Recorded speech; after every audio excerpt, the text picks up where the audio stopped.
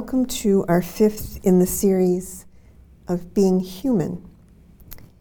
Today we're going to consider moral action. And moral action can become a very rationalistic, casuistic exploration of right and wrong. It can lead us to believe that we are duty-bound to follow burdensome rules made up by someone, God in the ultimate instance, and a someone who wants us to obey his will because it's his will. Kind of like when a parent says, because I told you so. And therefore, morality can be falsely understood and the inclination to rebel provoked. And I think we can see some of that in our culture today. But there is, the real context for moral action is quite different, especially if we look at the way God reveals himself in Scripture. He is a just God, because if he were not, he would not be good. He would not be truth itself. What is contrary to the way reality is set up is always harmful, dangerous, and does not bring good or happiness into our lives or into reality. But in addition to revealing himself as just, that is, a good father who will punish or will discipline when his children need that in order to learn to love, in order to learn to love the truth, to love the good, to do good and be good, and to love each other, God primarily reveals himself as love, especially in the New Testament, when we see how much he loves us in the passion, death, and resurrection of his Son. So I'd like to start with the idea that love is all about relationality and happiness. St. John the Evangelist says in his first letter that God is love, and whoever remains in love remains in God, and God in him. And certainly John would be the one to tell us this, because he was the one who probably best knew it, aside from Mary, the mother of Jesus, because John was the young apostle who was completely faithful to our Lord, who rested on his chest at the Last Supper and asked him who would betray him. John, that young faithful man, was the one who stayed at the foot of the cross with Mary, our mother, the mother of Jesus. He had the strength to do that because he realized that God is love, and whoever remains in love remains in God, and God in him. So as the Second Vatican Council says in the document Gaudium et Spes, which is all about the church in the modern world, the church, of course, being the body of Christ, that is, all of us, that the dignity of man rests above all on the fact that he is called to communion with God, he, she, right? This invitation to converse with God is addressed to man as soon as he comes into being, and we know that that's at the very moment of conception.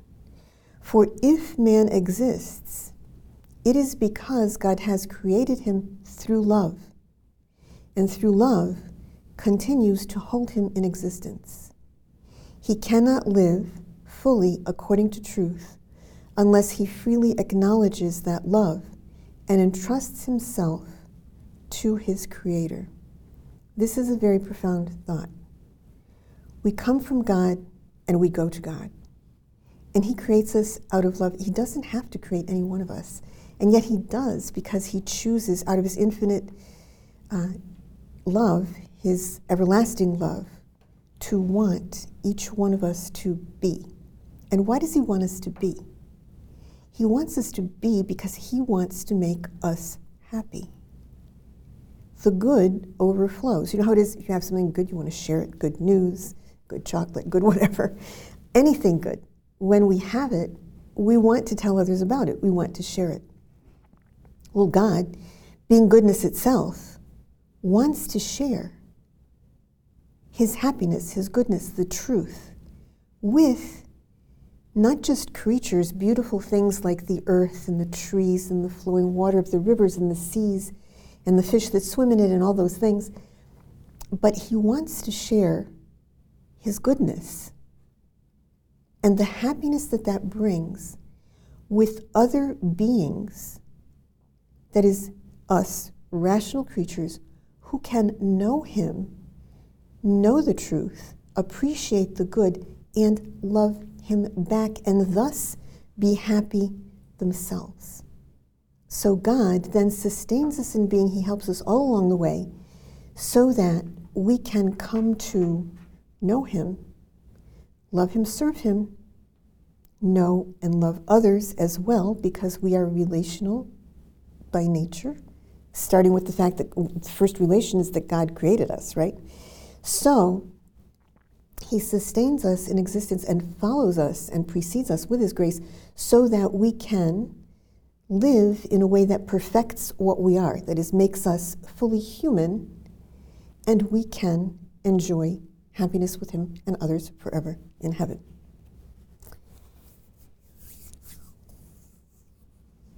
Aristotle, who lived 300 years before Christ,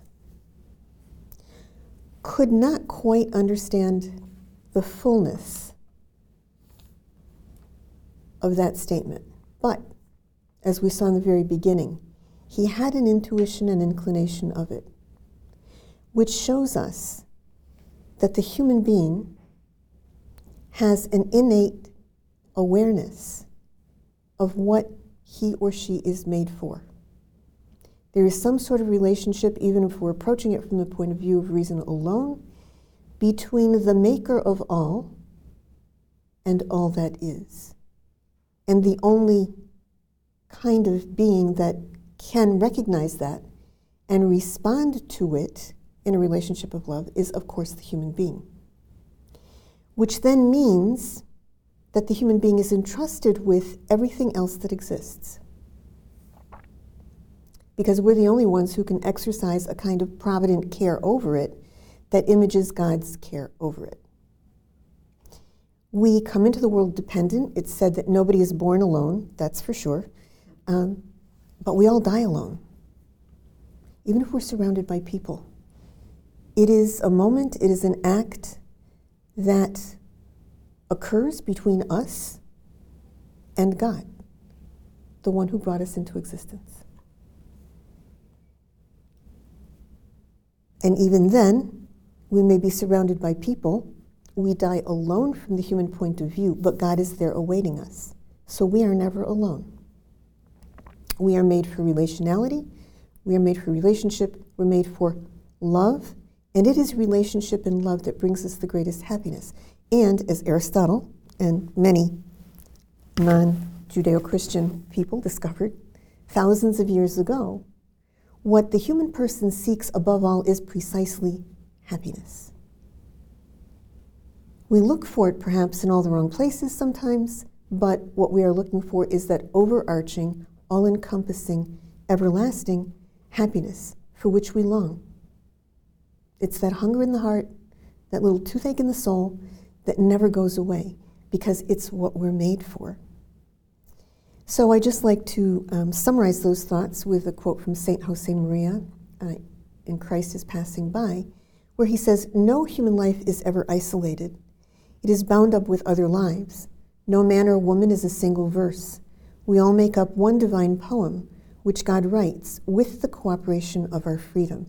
And now we come to moral action from our point of view. Because we are intelligent and free, and we can choose how we live. We can choose our goals and objectives, and we can choose what we choose. We determine who we are in a very real way because of our freedom. And God doesn't want slaves. He wants us to freely love. Because you can't coerce love, actually, can you? Think about it. Can you make somebody love you or love someone else? No. It's a very interior, personal act.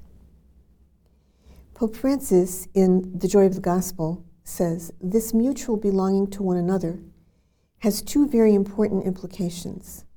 Others depend on me, and I can and should depend on them.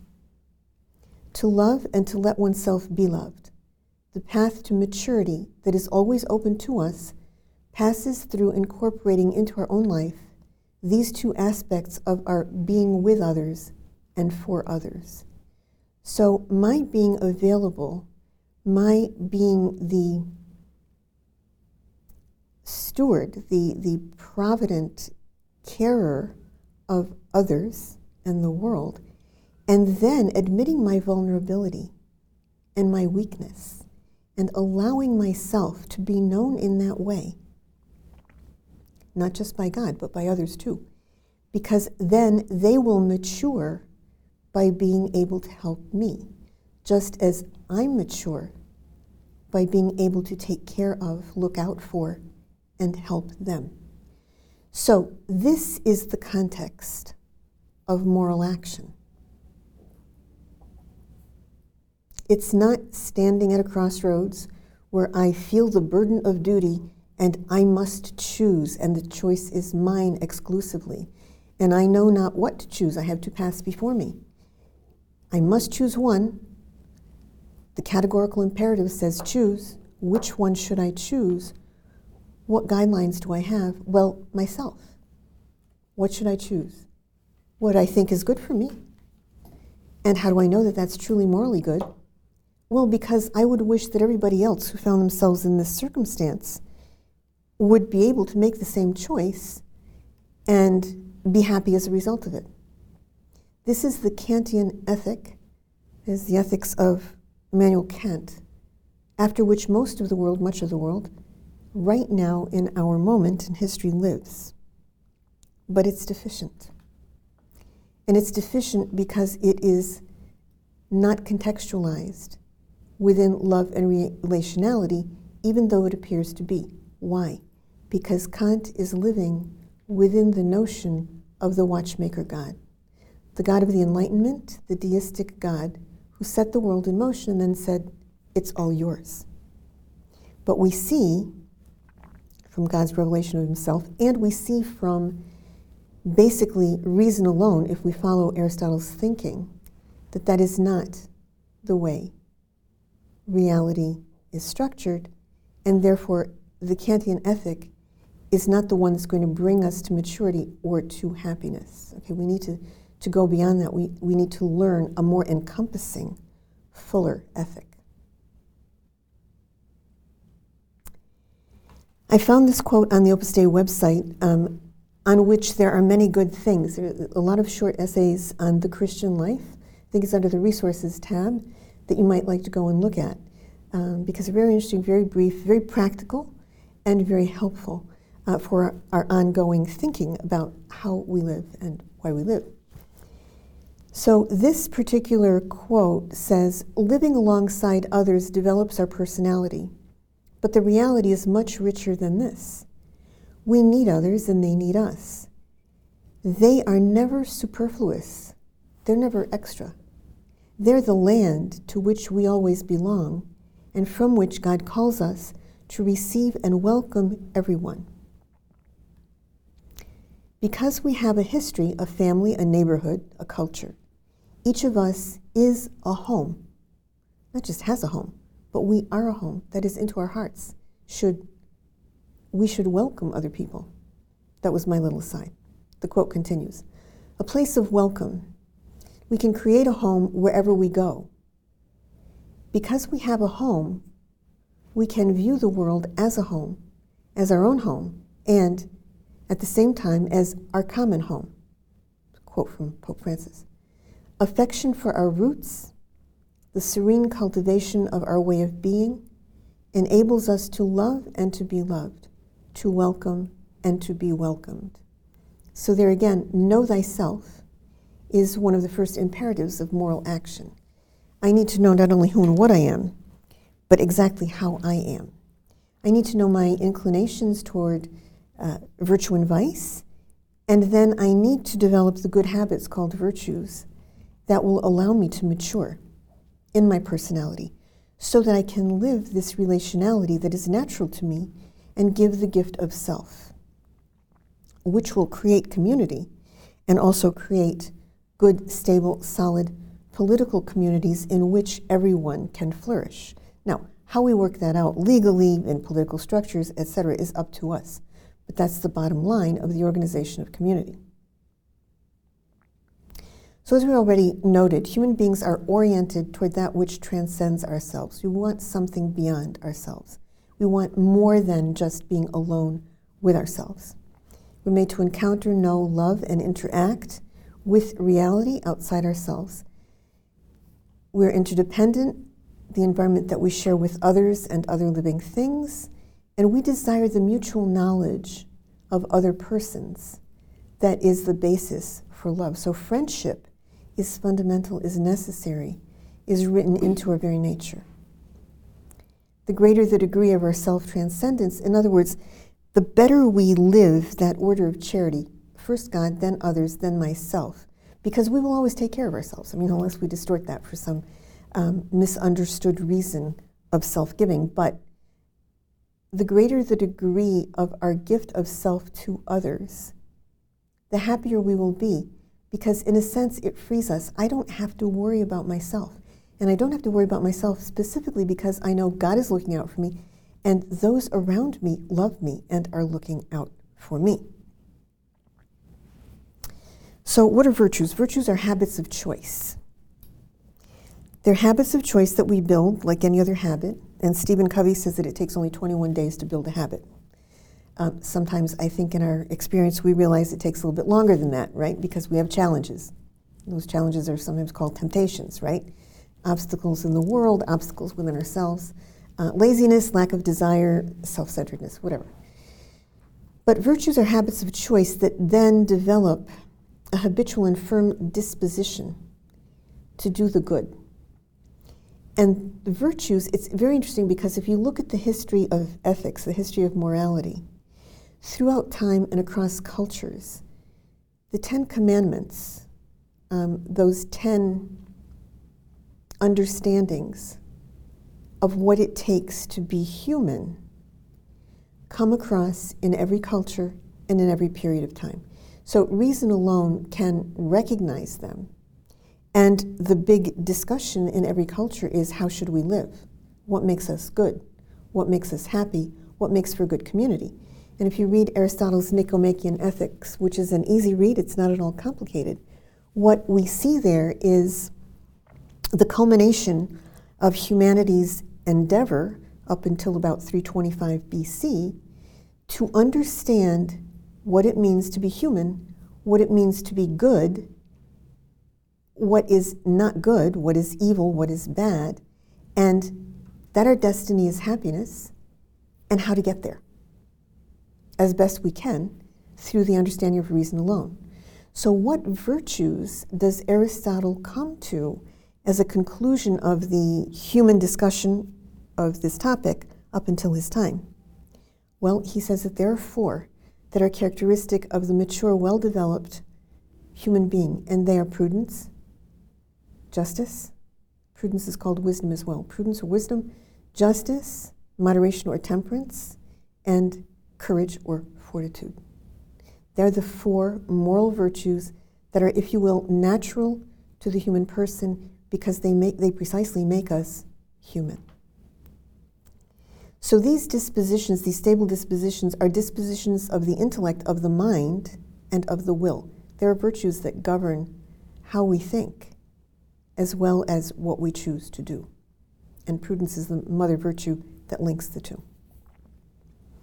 These virtues order our passions, those instincts that we have, our emotions, as we've seen in other moments when we've discussed these ideas in previous classes, and they guide our conduct in accordance with reason and faith. Because reason, Aristotle says, is the specifically human function. It's what characterizes us as human beings as compared to anything else on the planet. So if it is our characteristic function, says Aristotle, it is our highest function, and it is the one according to which we should act It is the one we should perfect in order to be as human as we can be. So the human virtues dispose us to do this, to order our passions, guide our conduct in accordance with reason and faith. The theological virtues, which are infused with baptism, dispose Christians to live in a relationship with God, and they have God as their origin, their motive, and their object. So faith, hope, and charity specifically link us to God.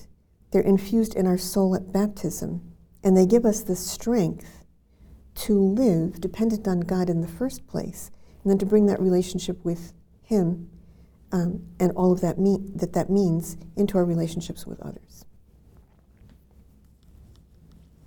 So virtue as a habit of choice means excellent reasoning and living in accordance with excellent reasoning.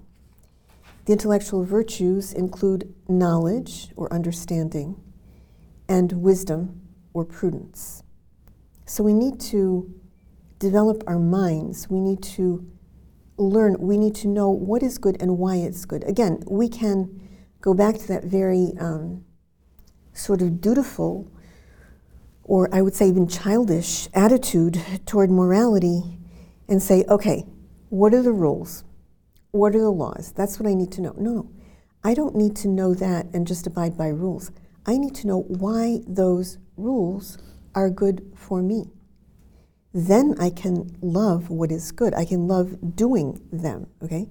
Aristotle says that virtue includes pain in its acquisition, but once it's acquired, we are happy to choose and do the good.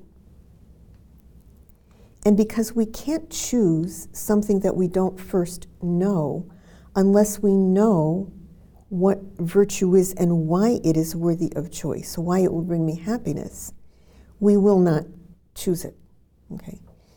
All of the acts of our choice are performed under the influence of motives. So I need to have a reason why I want to choose to do this, why I want to be moderate, just, courageous, okay? And because the will is the guiding force of a human being, I mean, a human being will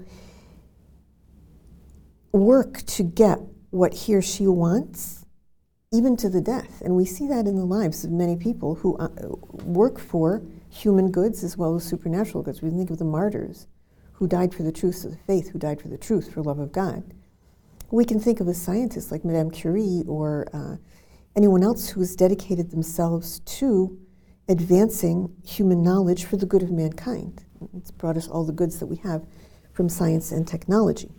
The dangers, or perhaps the negative things that have come from that pursuit, are due to what? Defective moral choice, defective moral action, perhaps out of ignorance, perhaps out of defective choice, which ultimately, when it's chosen on purpose, is called vice. So the fundamental moral obligations are to do good and avoid evil, and to seek the truth, and once found, to embrace it and act on it. Mature human action is rational, that is reasoned, free, responsibly chosen. And it creates, as well as flows from, the integration of mind, heart, and will in what we choose and in what we do. And there's a difference between love and appetite that's important to mention. Appetite sees value in something or someone, wants it as a goal, because it is good or useful for me. The focus is on me. Love, on the other hand, recognizes that something or someone is good in itself and deserves to be loved. So we see right there the difference between love and appetite is the difference between self-centeredness and self-transcendence, going out of oneself, giving the gift of self. And the great thing is that then we receive the gift of self of others. That's what relationship is. That's what love is. Now, granted, sometimes in this world, in this life, we may give ourselves and the other does not give back. Takes, uses, abuses, takes advantage of. That's the risk of love. Oh, but also it's loving responsibly. It's knowing where I place my love, so that I don't love what is not worthy of my love. Now, there's no human being who is not worthy of my love, but I need to exercise prudence and caution so that I give the gift wisely and can bring that person to wanting a true, noble love. But that's a little excursion from our topic of the day. So what is a human action? As I said, one that is chosen purposely. It's something I know what I'm doing and I want to do it, and therefore I can be held responsible for what I'm doing. Because not everything that a human being does is, strictly speaking, a human act. I mean, I walk, I get out of bed, I work, I feel yucky, I digest, I digress. I pull my hand out of the fire, I turn on the light. Those things are very different. I walk because I want to get up and do that, right? I get out of bed because I want to get out of bed and do that. I mean, it might be more comfy in there on a snowy morning, but I work. Well, maybe because I have to, because if I don't earn my daily bread, I'm not going to have it. Or maybe because I like it, or maybe because I realize that work is a completion of what it means to be human, and I can contribute. I can give the gift of self to others. I feel yucky. There's absolutely no choice in that. If I feel yucky, I feel yucky. I ate something that wasn't good for me, and that's the way I feel. That's not a human act. So behavior, then, is instinctive. We do a lot of things that are instinctive. Or we also have conditioned or habituated behavior. I do certain things because I've gotten in the routine, and that's the way, I get up, I get out of bed, I brush my teeth, I comb my hair, and on it goes. But then there's intentional and free human action. That is, actions that I choose, ways of behaving that I choose. So it is intentional. I choose to be a certain way. I choose to be a kind person versus rude. I choose to be an honest person as opposed to a scoundrel, whatever. So intention is the source of integration of my tendencies, emotions, motives, my reason, my will, and the use of my powers, right down to the movement of my body and the use of the instruments that I use. That's a free human act. It begins with intention.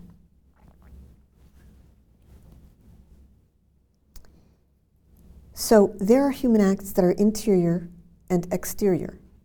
I can choose to do something outside of me, like go and take my elderly neighbor to the doctor because she has no one to take her. That's an exterior act. But I can have an interior act take place. I can think well or badly of another person. Let's say someone was less than kind to me, rude perhaps. It happens, somebody cut you off in traffic, etc. Well, my interior disposition is within my realm of choice. I can either start thinking, what a stupid person. I can speed up my car. I can try to cut them off. I can think that person has no manners, and all kinds of other bad things about that person. I can choose to go down that path of thinking or not. And the way I think, the way I use my mind, my interior landscape is largely under my control. Maybe not the things that come up. Sure, somebody cut me off in traffic and I think, oh, what an idiot, right? Or that maybe the thought that comes to my mind if I haven't developed lots and lots of virtue. But anyway, I choose to pursue that thought. So I choose to develop an attitude or not. And my external actions, as well as my internal landscape, is going to be filled with good or evil because of my choice. So what are the components of moral choice? There are three. They're called the sources of morality of human acts. And they're the object I choose, the end or intention I have in mind, and then the circumstances of the action. A morally good action requires the goodness of its object, its intention, and the circumstances altogether. A good intention cannot make an act that is intrinsically evil good. I mean, Aristotle says this in his Nicomachean Ethics. He says there's some acts that it is never right to choose. Murder, adultery, theft, etc.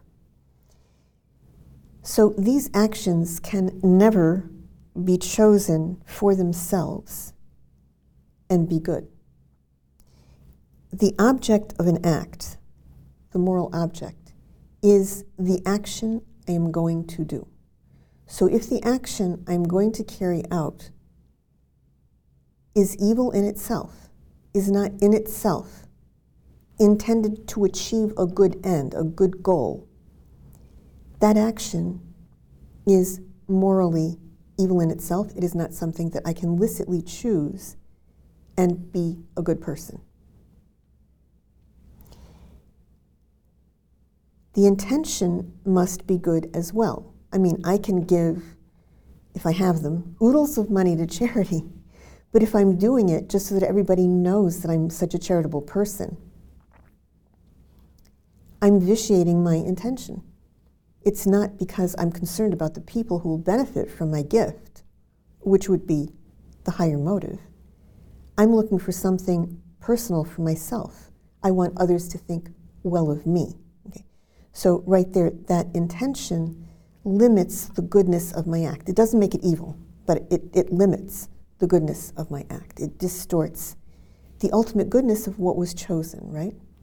And then the circumstances in which an action is performed can also alter the moral character of the act.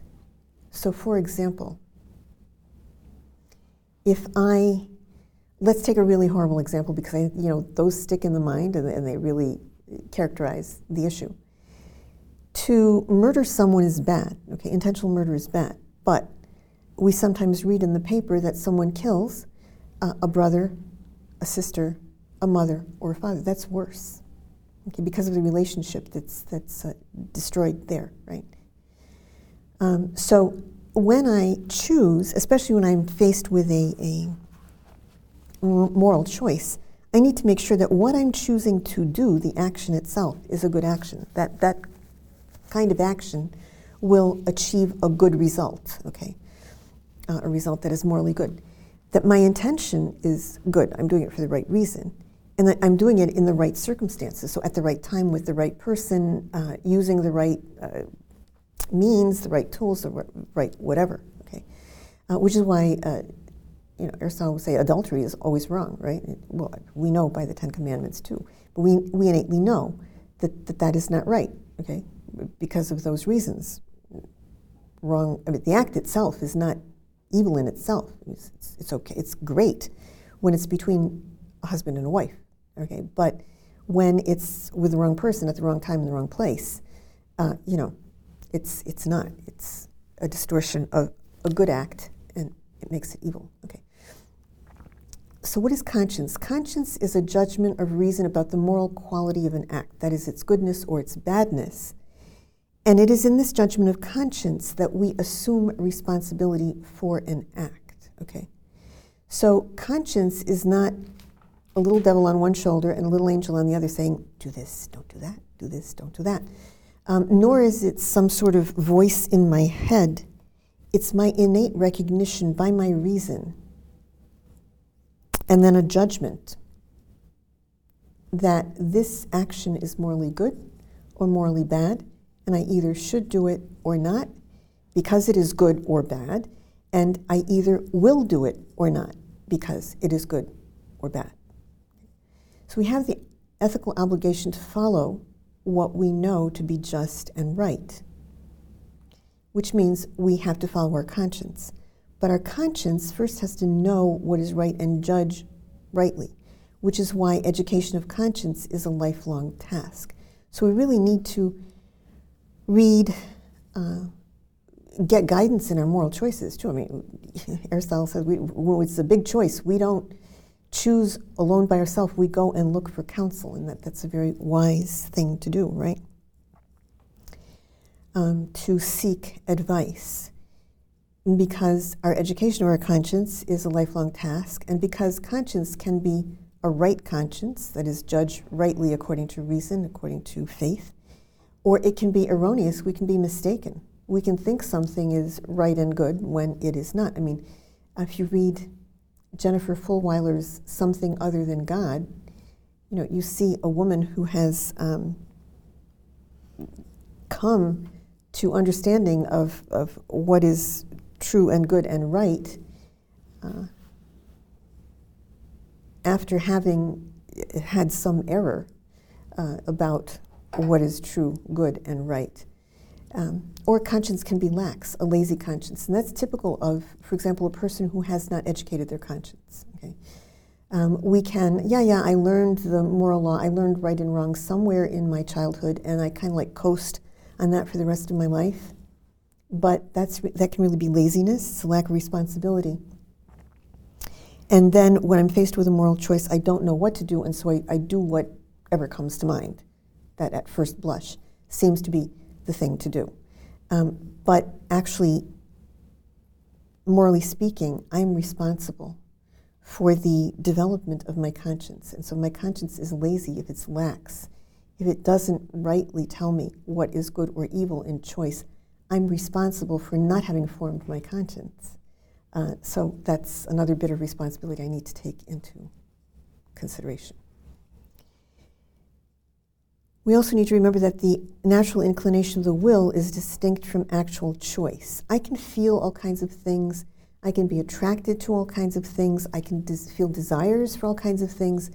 But the fact that I feel or I am attracted, no matter how strongly, is not a moral choice. The moral choice comes when I decide to commit my will to a course of action. So something that I often used with students is one of these hyperbolic, hypothetical situations that I like to dream up and use because they stick in the mind, I think. Okay, let's suppose I really want a Patek Philippe or a Rolex watch. I covet one of those watches, and I decide I don't have the money to buy one, but I really want one. So I'm going to go to such and such a department store on such and such a day and distract the salesperson. And when they're totally distracted from me, I'm just going to put the watch on and leave, and it'll be mine forever. Okay. Obviously, that's a bad choice. Now, suppose I'm in the case of deliberating, gee, I really want that watch. I want it so badly. It's the object of my desire. I don't know what. And I tell myself, no, not a good choice. Okay, I've made a good choice. But what if I tell myself, if I ever get the chance, I'm going to do it. That's an exterior act. I've committed my will to the choice, and I am responsible for that choice. It's as if I had gone and stolen the watch, if I have the firm determination to, I'm going to go to the department store, and if I get a chance, I am going to con the salesperson out of that watch. Okay. So a choice is an interior action, first of all, and then it can be completed externally or not. A choice in the right direction will bring us happiness because it's congruent with the good. A choice in the wrong direction will do one of three things. If I don't do something that is actually a good thing to do, like I could help the little old lady across the street, typical Boy Scout dilemma. I could help the little old lady across the street or not. I see she's really kind of floundering and she doesn't know whether to go or not. And I decide, what the heck, I'm busy. I want my Starbucks coffee. Well, that's an act of omission. I neglected to do something good. Or I can choose a lesser good. That is, I can choose something that's not bad, but I could have made a better choice. So let's say I decide to play video games instead of forming my conscience. Let's take an immediate example here, right? Instead of reading something that is going to develop my mind, develop my understanding of reality, goodness, truth, etc., I choose to play video games. Well, I may develop a lax conscience, and that's a poor choice, and I'm responsible for it, right? Or if I make a wrong choice and I get the just desserts of my choice, I'm going to be frustrated and unhappy. So if I try to buy friendship, if I try to coerce love, what's going to happen? I'm not going to be loved. I'm not going to have friendship. Will I be happy? No. I'm going to have that nose bent out of shape feeling that, oh, dang, I'm alone. Here I didn't get what I wanted. And of course not, because I was trying to get perhaps a good thing, but in the wrong way. So the good habits we form by means of our choices, called virtues, when they become second nature, result in self-possession. I don't have to think about, I'm not thinking about myself all the time. I'm not obsessed by my wants, my needs, my desires, my whatever. This enhances my freedom. It perfects my humanity. It makes me happy because I'm not obsessed by all of those things, right? And it allows me to then give the gift of myself, which brings me an even greater happiness because I'm living the order of charity. First God, then others, then myself. And I feel, as we saw in one of those early quotes, I feel loved, cared for. Somebody has my back. I'm not alone. Of course, the worst thing you can do to a human being is make them be alone, which is why solitary confinement is one of the worst punishments that can be inflicted on a human being. Okay? We're not made to be alone. God says that after creating Adam, putting him in the world, and letting him name all the animals. And there's all of Eden, perfect, beautiful, everything you need to be happy. And God looks at Adam and he says, it's not good for man to be alone. What does he do? He creates Eve. Okay? Which is interesting because in the next class we're going to talk about relationality and sexual differentiation. Okay? In any case, to finish up this class, when we live this order of charity, as I said, we are nested. We are taken care of. Someone has our back. And we feel happy and willing, because we don't have to think about ourselves, to go and do that for other people, which creates community, which will then create society. And if we learn to choose well, we will create as good a community and as good a society as we possibly can for each other. Now, will it ever be heaven on earth? Absolutely not. It can't be. We're limited. We're defective in the sense that we make poor choices, we have original sin, but we can try to get it as good as it can get. And again, we're not alone in that. God is there helping us with his grace. So is peace possible? Yes. Is friendship possible? Yes. Is love possible? Yes. Is fraternity possible? Yes. So just to finish here with a few quotes from the Catechism of the Catholic Church that I think summarize our thinking today very nicely. The fact that we are rational and relational means that we are called to love. And the Catechism of the Catholic Church, point 27, which is one of the first points, all about God and creation and man's relationship to God, says, the desire for God is written in the human heart because man is created by God and for God, and God never ceases to draw man to himself. He's always there, always loving us, right? Only in God will he find the truth and happiness he never stops searching for. Following on that idea in number 1878, all men are called to the same end, God himself. There is a certain resemblance between the unity of the divine persons in the Blessed Trinity and the fraternity that men are to establish among themselves in truth and love. Love of neighbor is inseparable from love for God. And that's a quote from Gaudium et Spes, Second Vatican Council. Again, number 24. And finally, to conclude our thinking today, number 1829 from the Catechism of the Catholic Church. The fruits of charity are joy, peace, and mercy. Charity demands beneficence and fraternal correction. It is benevolence, it fosters reciprocity and remains disinterested and generous. It is friendship and communion. And quoting from St. Augustine, in a homily on the letter of St. John, love is itself the fulfillment of all our works. There is the goal. That is why we run. We run toward it. And once we reach it, in it, we shall find rest. Thank you for listening, and see you next time.